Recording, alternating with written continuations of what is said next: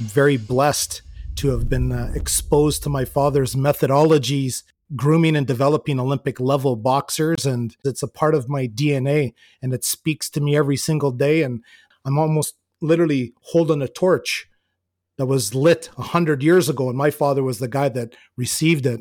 The key element for an athlete and an individual that's aspiring to be anything is they have to get very well connected with their heart. They have to become very authentic to themselves. I am able to do this. I am in the right place and I'm capable of performing to my highest levels of talent and skill. We don't even realize that we're hypnotically reprogramming our brain so that we can actually shoot for the target. It's a reprogramming strategy because when one hears their own voice, especially spoken out loud, we have to realize that we are having a connection with our soul. We're connecting with ourselves at such deep levels, and we know how powerful positive words can be. We're not being hunted by saber-toothed tigers anymore. Everything's a perceived threat, but it's not. Make sure you have beautiful talk, speak nicely to yourself.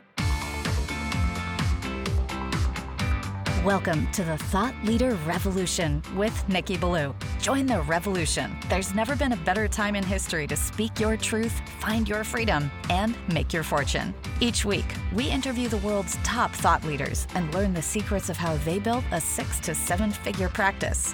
This episode has been brought to you by eCircleAcademy.com, the proven system to add 6 to 7 figures a year to your thought leader practice. Welcome to another exciting episode of the podcast, The Thought Leader Revolution. I am your host, Nikki Ballou, and boy, do we have an exciting guest lined up for you today. I ran into this guest when I saw him deliver an inspirational, powerful speech. He is a TEDx speaker. He's a man full of passion, fire, and energy, and he is someone who helps young men make their soccer dreams come true. I am speaking, of course, of none other than the one, the only, the legendary Jake Teale. Welcome to the show, Jake. Hey, Nikki. Thanks so much for having me on. That's quite the remarkable introduction, I must say. Yeah, you bet, brother. You bet. That's what we're known for.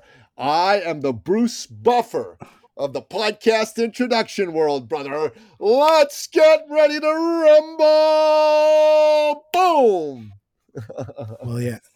Yeah, well, hey, when you think about Bruce Buffer, that's it's kind of symbolic of the table that I'm sitting at here in this podcast room that I made in my house. And to the left-hand side is a picture of my dad from 1973 with 3 young future Olympic boxers walking down the stairs, leaving a DC-9, which is 50 years ago when I was just a young 5-year-old kid. And that's what I'm pretty much born into is the pedigree of grooming and developing Olympic level boxers, and very blessed to have been exposed to my father's methodologies.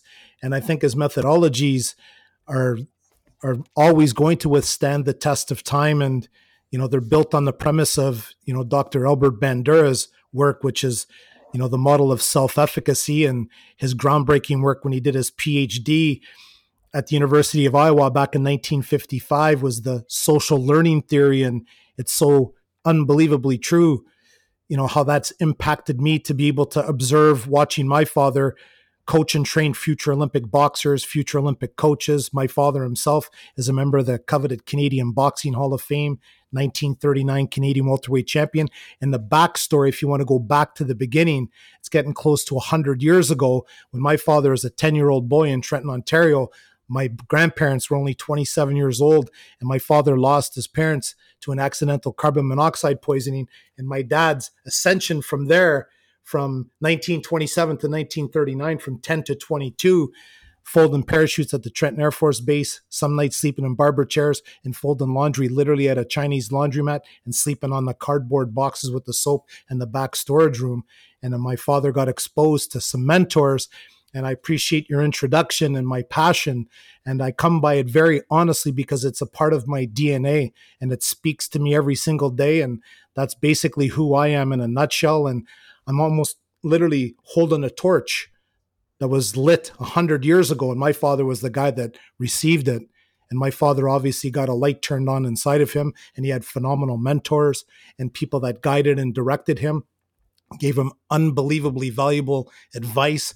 And my father transcended because statistically, when you look at the history, there's a thing called the ACEs, which are acute childhood events.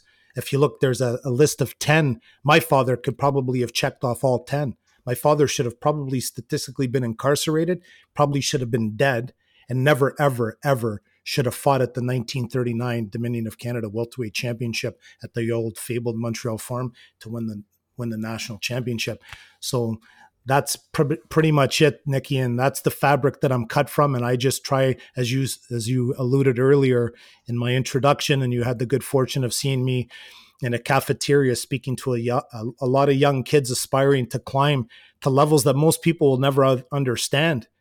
And, specifically World Cup level, national team level, and, playing in any of the top professional leagues in soccer. It's a pretty remarkable thing. And thank you so much for allowing me the opportunity to be here today, to be able to share some of that inside story of Jake Teale and his journey. And I stand on the shoulders of giants, just like that's all I ever try to do, is just model the people that have done it before me. And thank you so much for the opportunity to be in here today. My pleasure, man. So, Jake, I like what you said in your monologue about how you're holding a torch that was passed on to you. It's interesting because I believe that I'm holding a torch that was passed on to me by my father. And that torch needs to be held high aloft so that people can see it and that it can motivate them, inspire them, magnetize them to take action, to make their dreams come alive. Because essentially what you're doing is you're preparing boys to become men and champions, right? So let's talk about that. Let's talk about the steps that takes. How does one go from being, a boy with a dream to a man with a belt? No, that's a fantastic question. And I never had an opportunity to mention it. And you talked about the torch and boys becoming men and becoming champion, both boys and girls. And my father's mission statement that he wrote in 1949 at his coveted Northland Athletic Club, there's a line in there that says a boy and a girl with a healthy mind and a healthy body will always know that they will have a future. And imagine in 1949, my father is basically talking about things that in the last 5 years to a decade are now people are realizing the connection between the mind and the body. So if you want to answer that question, as concisely as I possibly can, is the key element for an athlete and an individual that's aspiring to be anything is they have to get very well connected with their heart. They have to become very authentic to themselves, and they have to pay attention to some of the things that obviously derail us. And an athlete, the simplest thing is learning and helping an athlete to discover the importance of paying attention to their own self-talk and actually taking actions. And at the end of each day, a simple exercise, which seems easy and mundane, very easy to do, very easy not to do, but the benefits are massive, is just at the end of each day is doing a little bit of journaling. And you know better than anybody, Nikki, the work you do. Writing is the thinking part of learning. That's an opportunity for us to have an inner conversation with ourselves.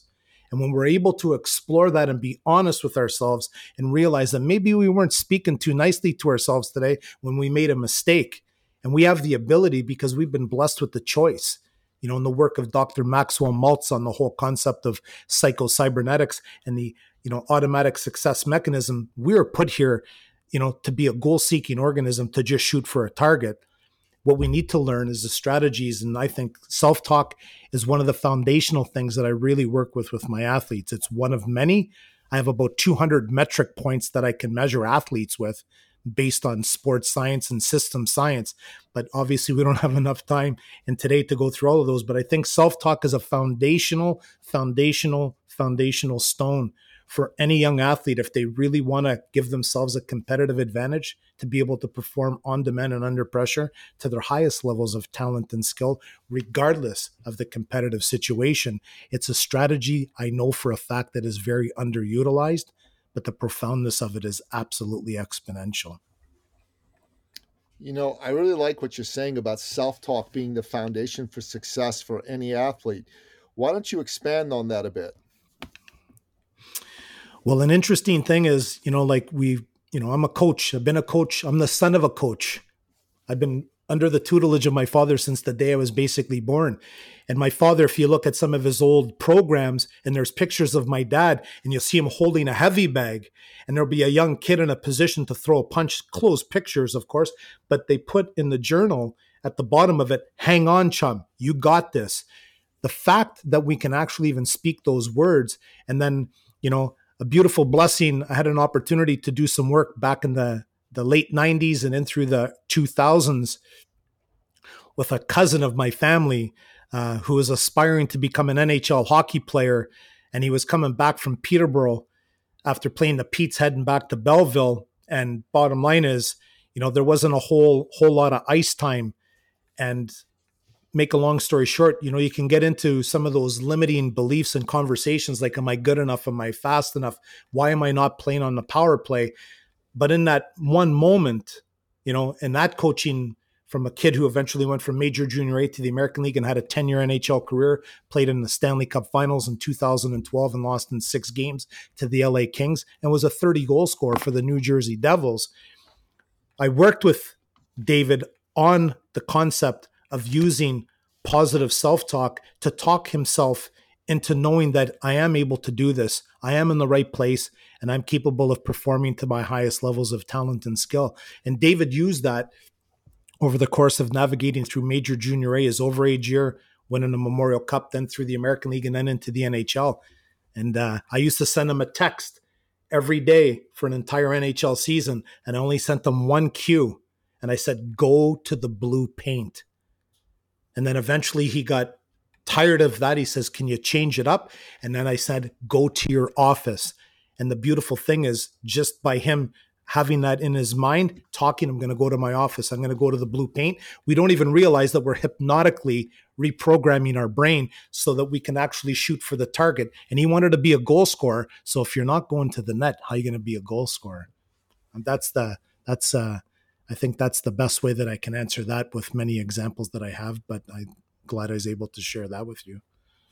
Well, my younger son plays hockey. He's a AA goalie.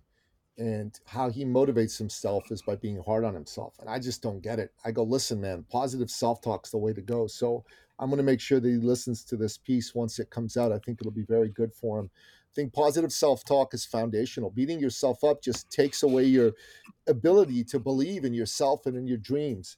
And I want to say this to everyone listening.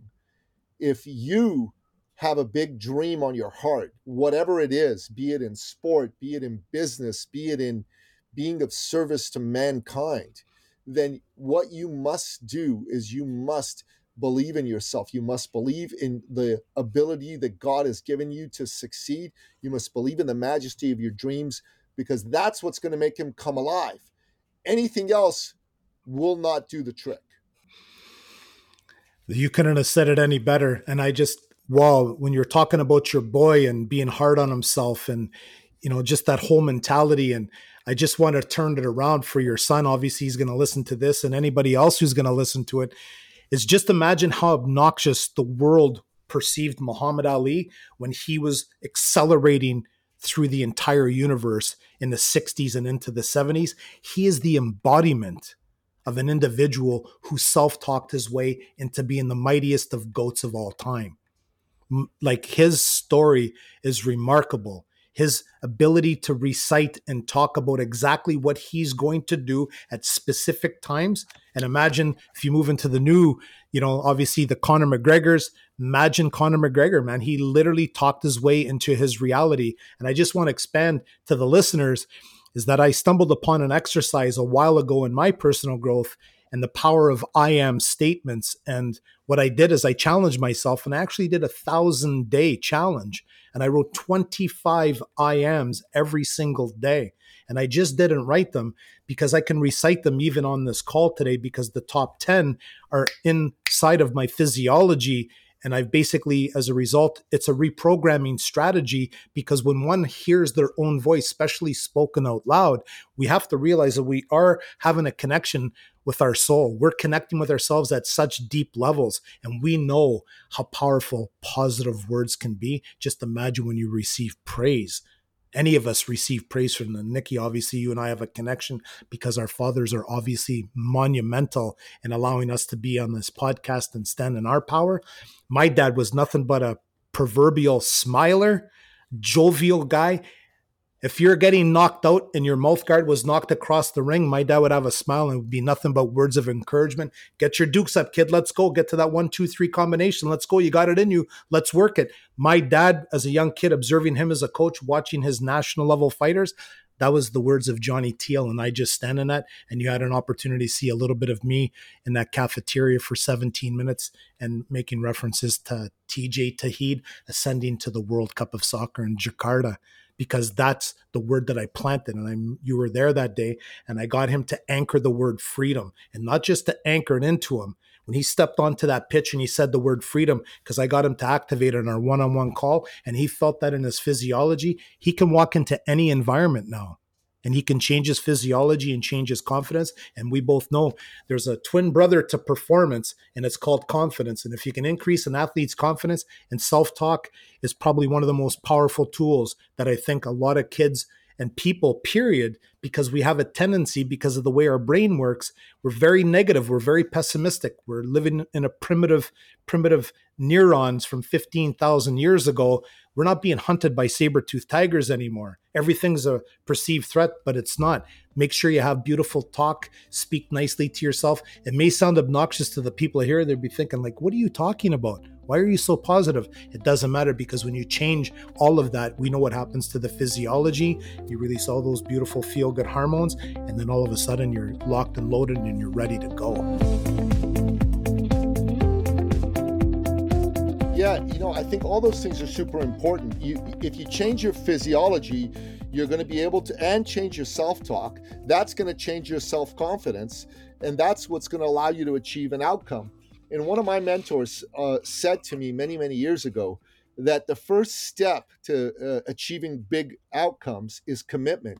You got to have a commitment that you're going to do this. The second step is coaching. You got to have a fantastic coach. A coach that knows what they're doing, right? And the third is accountability to take action, right? And that's super, super important. You have those three in place.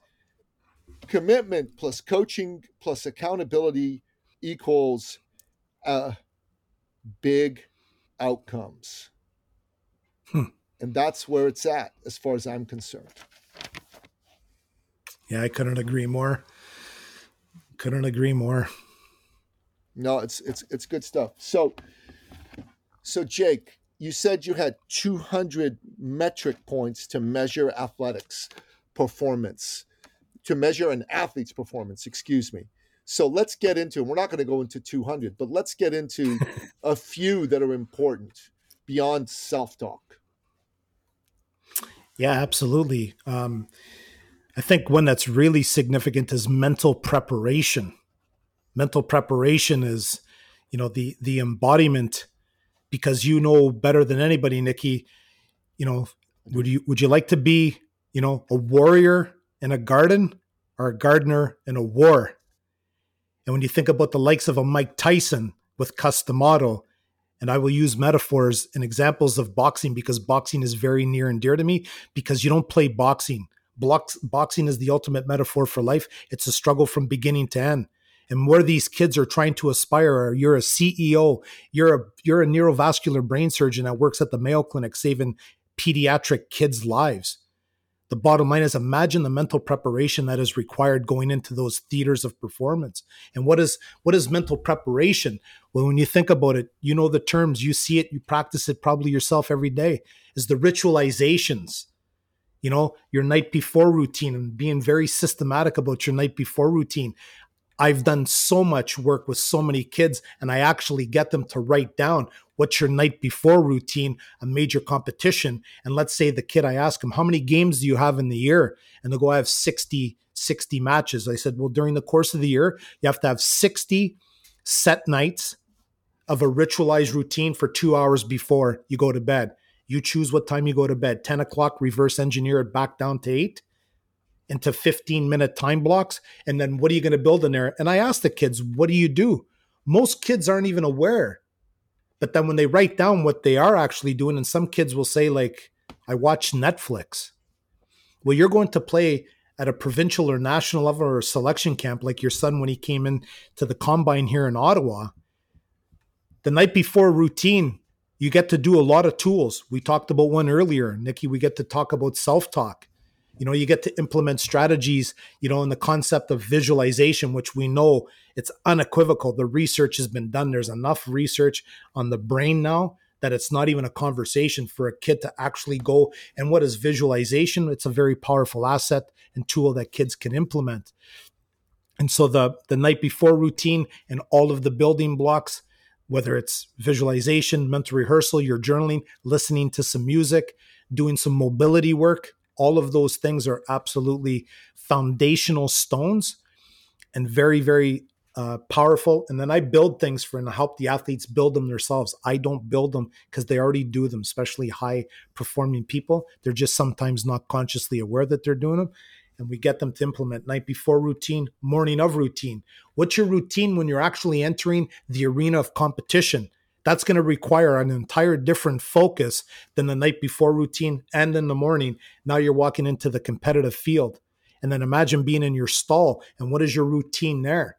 And then when you're going onto the pitch and you're walking onto the field, like I did with TJ Taid, giving him the concept of freedom and standing there at the national anthem, what's your first 5 minutes of competition look like? What are your number 1 and number 2 and number 3 objectives? Quick feet, 100% compete level, battle one-on-one, whatever it is to the individual specific to their pursuit. I think that's pretty much, in a nutshell, one of the metrics that I think is vitally important. And I think it's nothing will ever, like I think it was Marty Schottenheimer, famous coach from the Kansas City Chiefs. About 20 years ago, the Kansas City Chiefs won 6 consecutive games in the final 2 minutes. And Marty Schottenheimer was interviewed, much like I'm being interviewed today. And the guy asked him, Marty, awful lucky team, this Kansas City Chiefs. And he looked at the reporter. He goes, do you know what the definition of lucky is? And obviously the reporter couldn't reply. He goes, the definition of lucky is where preparation meets opportunity. And the best example is watch Mike Tyson's first 19 fights as a pro. He demolished the entire world because custom auto was the ultimate example. And my dad's from the custom auto era. So I was blessed to be able to be born into the power of preparation. And then I just bring it to kids like yourself and all of the other kids and anybody that's listening. The preparation before competition is something that cannot ever be undervalued or undermeasured. Yeah, it's very important. I think preparation is something that we all can benefit from. I can definitely benefit from doing more preparation. It's no question that's what it is. That's what it's all about, brother. No question about it. I spoke with a friend of mine, Mark McCoy. He was an Olympic champion for Canada in 1992 in the high hurdles. And I once asked him a question. I said, so Mark, did you always have confidence, 100% confidence you were going to win when you raced? He said, no, of course not. And I said, how come? You're an Olympic champion. He said, well, I'm a human being too. And I said, well, what was the difference between when you had full confidence that you were going to win versus when you didn't? And he said, that's an easy answer. He said, you absolutely need to get that when I knew I was going to win, I had done the work. I was fully prepared. I'd cut no corners. And that's when I had full confidence that I was going to win. And whenever I had not done the work, whenever I had cut corners, I was not confident that I was going to win. And I'm like, wow, dude, that's where it's at, man. That's where it's at. A man who's ready to do the work is going to get the results. A man who's not ready to do the work is not going to get the results. That's the bottom line. Oh yeah. Very, like, so true. It goes back to the quote that I said, you want to be a warrior in a garden or a gardener in a war. And that's exactly what McCoy and all of the legends do. Just look at the stories. There's so many books written. Look at the preparation that Kobe Bryant did. Look at this young phenom, Connor Bedard, plays for the Chicago Blackhawks. He's 18 years old. He has 11 goals in 21 games in the National Hockey League as an 18-year-old. He's going to potentially finish in the top 10 in goal scorers as an 18-year-old. Watch the videos. It's remarkable. How many shots did that kid take in his backyard? There's a beautiful video done interviewing his neighbors, and that's the sound. And it actually became hypnotic to the neighbors because they knew that there was a kid in that backyard. And imagine it became contagious. And that's the beautiful thing about guys like Mark McCoy.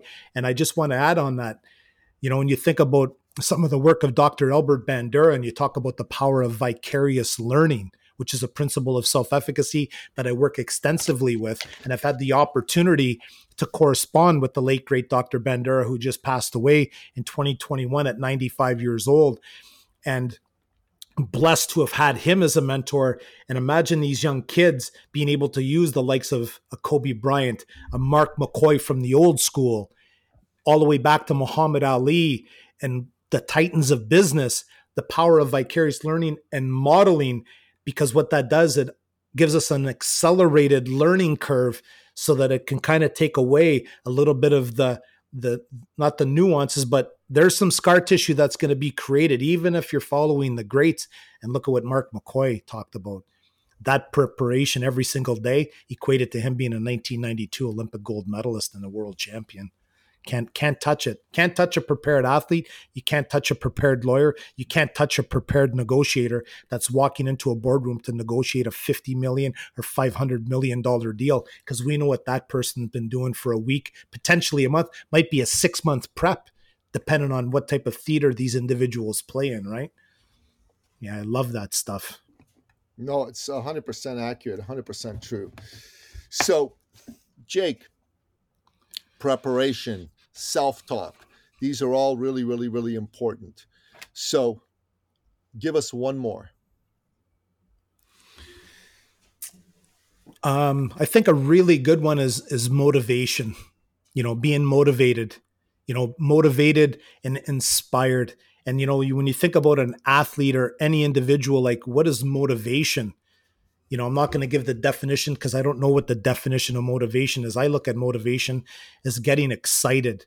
And there's two sides, to motivation. There's the extrinsic aspect of motivation, which a lot of people aspire, like obviously when you're aspiring to become something significant as a young athlete or an executive, you're potentially maybe looking at the status of your position. Maybe you're looking at your salary. Maybe you're looking at your beautiful house and car and all of those extrinsic or external things. But I like the opposite because I have my athletes build vision boards, put 4 or 5 images on there of seeing their ideal life. Use that as a reference point because our brain loves targets. Our brain loves goals. That's how our brain works. That's all in the book Psycho-Cybernetics by Maxwell Maltz. It's tried, tested, and true, and it does work. I like to turn it around, Nikki, and get my athletes to really become motivated intrinsically. And what I mean by that is when you look at being intrinsically motivated, it goes back to what you talked about with Mark McCoy. How about a Mike Tyson? How about a Kobe Bryant? Those guys were intrinsically motivated individuals. And what intrinsic motivation is for my athletes, and I get them, is that you're working on your self-refinement. You're working on the mastering of a skill set that you can go to your respective theater of performance and be able to execute that to your highest levels of talent and skill. So the intrinsic aspect of motivation, is working on your skill set, your technical, your tactical.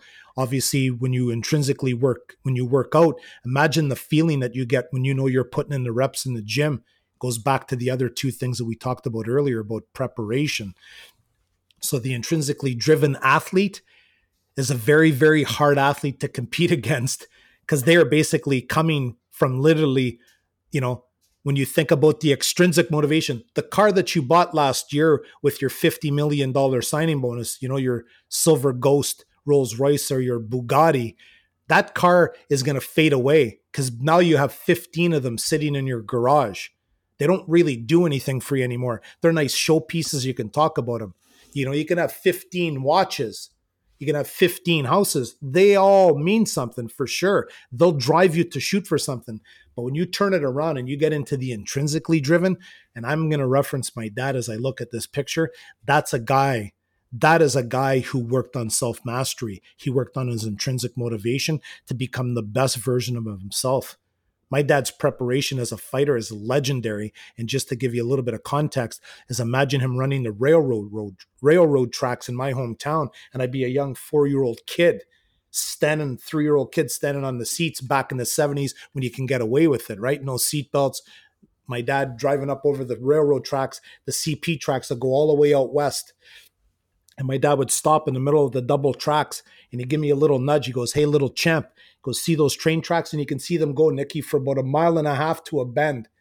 And my dad said, he goes, "I used to come here every morning, 5 days a week, kid, for about 10 years with a pair of work boots on, run the tracks from 4 o'clock, 3 miles out, 3 miles back, doing a double tap, kid." He says, "Because a boxer, you got to get good on your feet, doing a double tap, one railway tie at a time." So you think about what's driving my father intrinsically to do that. There's nobody there watching him. And that's what Kobe is. That's what Connor Bedard is. And that's what the legendary Mike Tyson and Muhammad Ali were, is intrinsically driven guys. And when an athlete can get into that level of being intrinsically motivated to work on his self-mastery and realize and identifying who he really is by pushing himself through his exercises, the intrinsic motivation is what's going to allow you to pull yourself when you literally, and I'm speaking literally, when you literally get knocked out, because life is going to knock you out. Maybe not physically, but you're going to get hit emotionally, spiritually, financially, and you're going to have to resort to the intrinsic things that you're doing, specifically working on oneself and working on your ideal performance state, which is basically being focused, being effortless, and working on automaticity. So, Jake, this has been a great interview. And if people are interested in getting a hold of you, finding out more about what you do, what's the best way for them to do that? Well, I guess the best way, Nicky, is just hit me up on Jason Teale on LinkedIn. And then I have a very small following on Instagram. I'm not a huge social media guy. Teale.Jake. It was the only one that I can find because everybody had it. But LinkedIn would probably be potentially ideal. Yeah, that'd be fantastic, Nicky. Awesome. Jake, brother, so rapid fire. What are your top 3 expert action steps? Your best 3 pieces of advice in bullet point form. Go. Stay focused, stay committed, and most importantly, love yourself. I like it. Stay focused, stay committed, and love yourself. Listener, Jake Teale. This man is the real deal. Go check him out. All of his information on how to get connected with him will be in the show notes. And if you got something valuable for yourself in this episode, give us a like, give us a rating, give us a review. If there's a friend of yours that's down on himself and needs to hear this message, share this episode with him. Jake, man, thanks for coming on the show. Great to have you here, brother. Nicky, wonderful opportunity. I appreciate everything. And thank you so much from the bottom of my heart, man. It means a lot. Yeah, you bet, my man. You bet. And that wraps up another exciting episode of the podcast, The Thought Leader Revolution. To find out more about today's amazing guest, the one and only Jake Teale, go to the show notes at thethoughtleaderrevolution.com or wherever you happen to listen to this episode, be it iTunes, Spotify, Google Play, Audible, or what have you. Until next time, goodbye. This episode has been brought to you by eCircleAcademy.com, the proven system to add 6 to 7 figures a year to your thought leader practice.